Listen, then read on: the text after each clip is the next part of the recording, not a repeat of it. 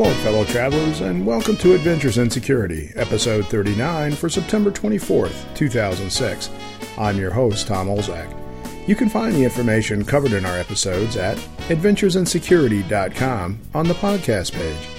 If you're interested in commenting on what you hear or about topics you'd like us to talk about, please send email to podcast@adventuresinsecurity.com.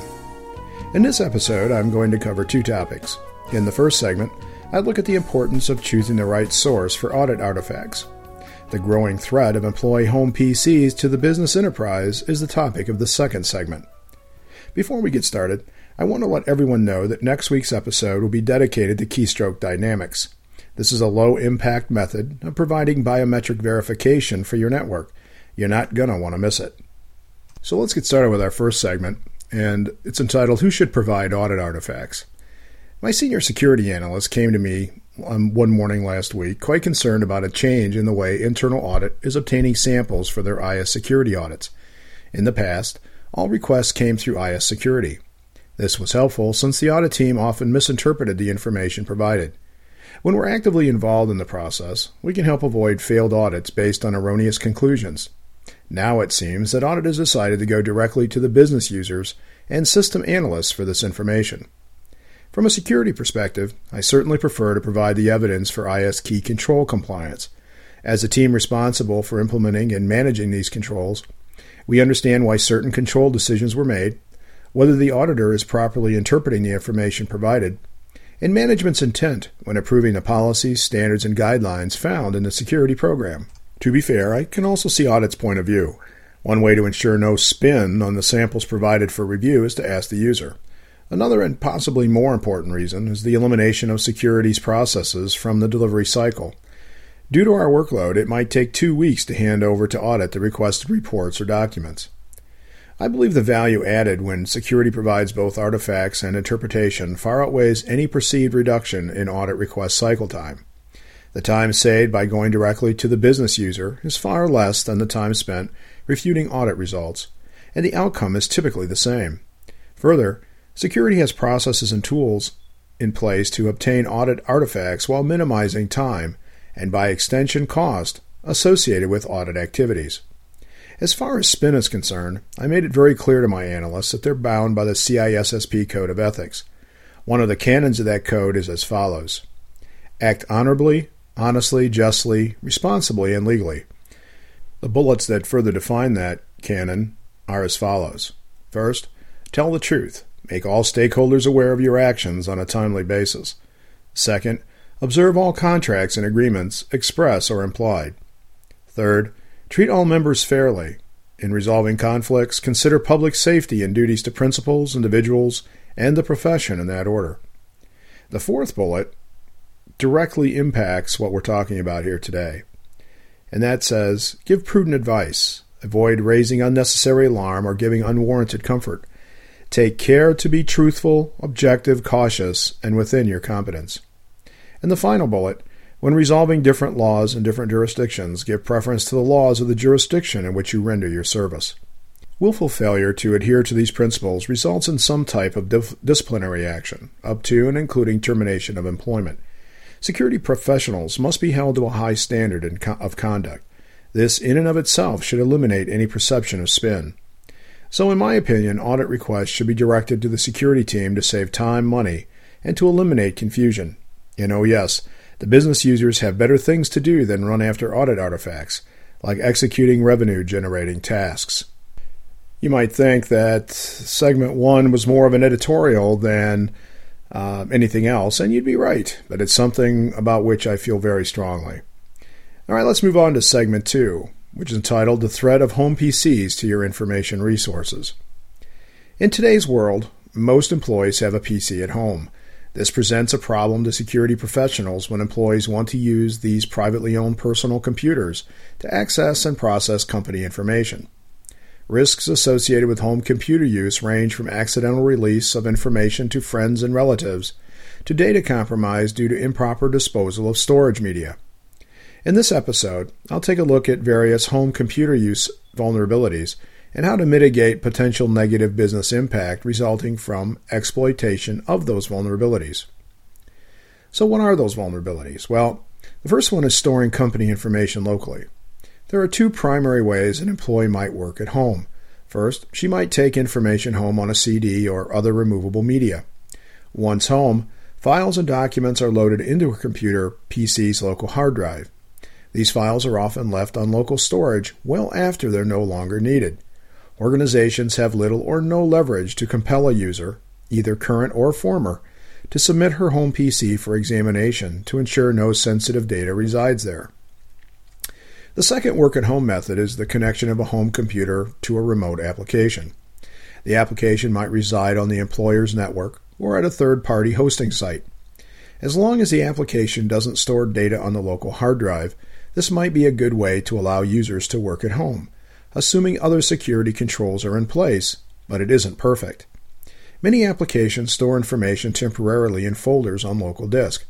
For example, we recently discovered that one of our web apps temporarily writes a print image file to the hard drive when building and printing a report. As with file transfer issues, there's little hope of implementing, assessing, and managing security controls to protect this information once it's out of our control. Another vulnerability is system access issues. Shoulder surfing or casual screen browsing are common challenges when office users display sensitive information on their screens. However, risks associated with these challenges are mitigated through the use of screen or session timeouts, display covers, or physical location of systems. In other words, if the organization has control over which the configuration or placement of systems, it's possible to enforce compliance with regulatory or company policy constraints. But what about a user working on a PC over which the IT staff has no control? It's not uncommon for home users to place their PCs in open areas with easy viewing access. Further, those pesky screen or session timeouts are typically turned off.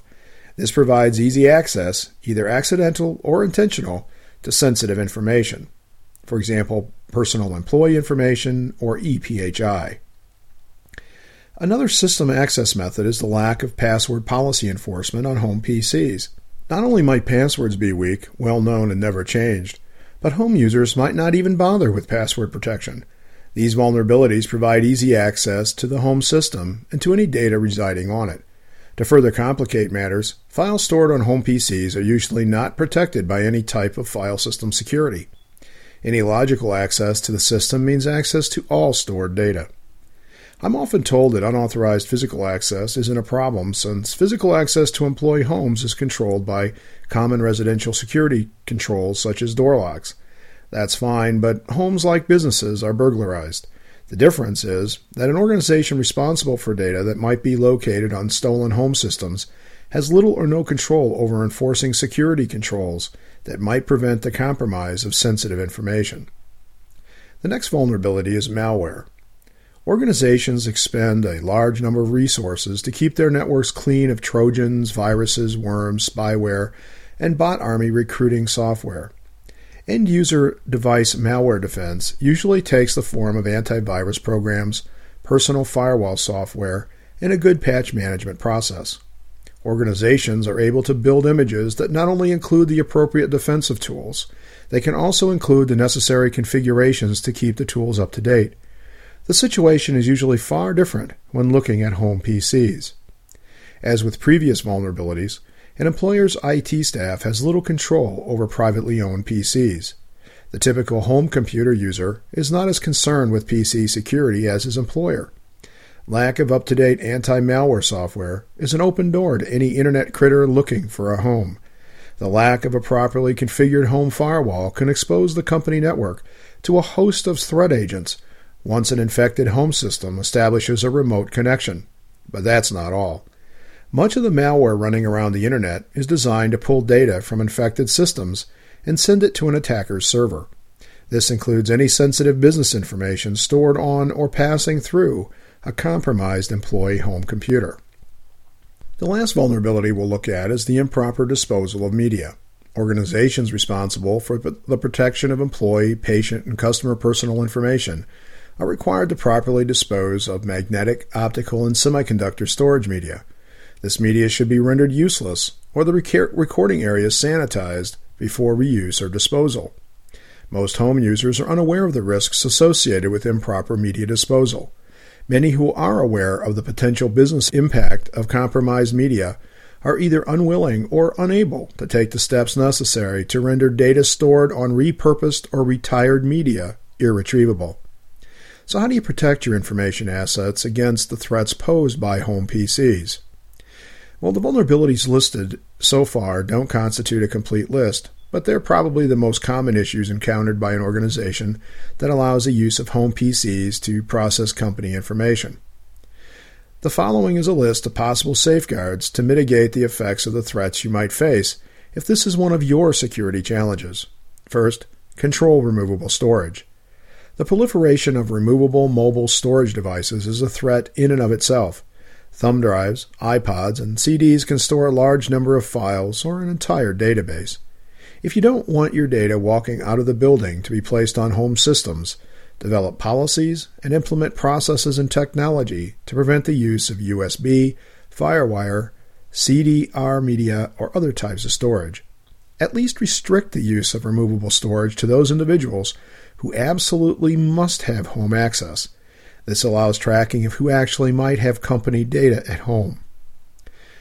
Next, test web-based applications. If you plan to use web applications to enable home worker access to information resources, be sure they don't write data to local storage.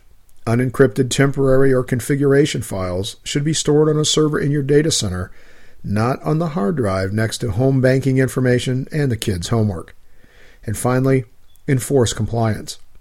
One of the best ways to ensure compliance with your security standards and guidelines is to force access to applications and data using technology that checks the safety of the home system first. One such technology is SSL VPN. Using the right SSL VPN device, you can check a home PC for up-to-date antivirus and personal firewall software before allowing the device to connect to your network. In addition, you can confirm the settings of required system configurations. If the home PC doesn't meet your remote access device minimum standards, it doesn't get on your wire. With this type of solution, you can even shut off all removable storage use. Instead, home users will have to access data through layers of security that provide reasonable and appropriate levels of assurance. This approach also helps ensure that remote worker PCs are reasonably safe from malware or from becoming a source of infection for your network. There's still the problem of improper storage disposal. Unless you take steps to prevent users from loading data on their home PCs, this will always be an issue. Although you can write policies governing the proper disposition of company data on privately owned storage, without the means to enforce them, they're not much good. So in my opinion, the best approach is to never allow the use of home PCs to process business information. This should be coupled with tight technical and administrative restrictions on who can use removable storage and when. If your users must work at home, provide company-owned systems over which you have configuration and disposal control. And I'll bet that the cost of trying to provide and manage a safe home processing environment exceeds the cost of purchasing and managing a company PC. Well, that's it for this week. And remember, next week we're going to cover keystroke dynamics. It's an exciting and very interesting approach to biometric verification. And until then, be careful what you click.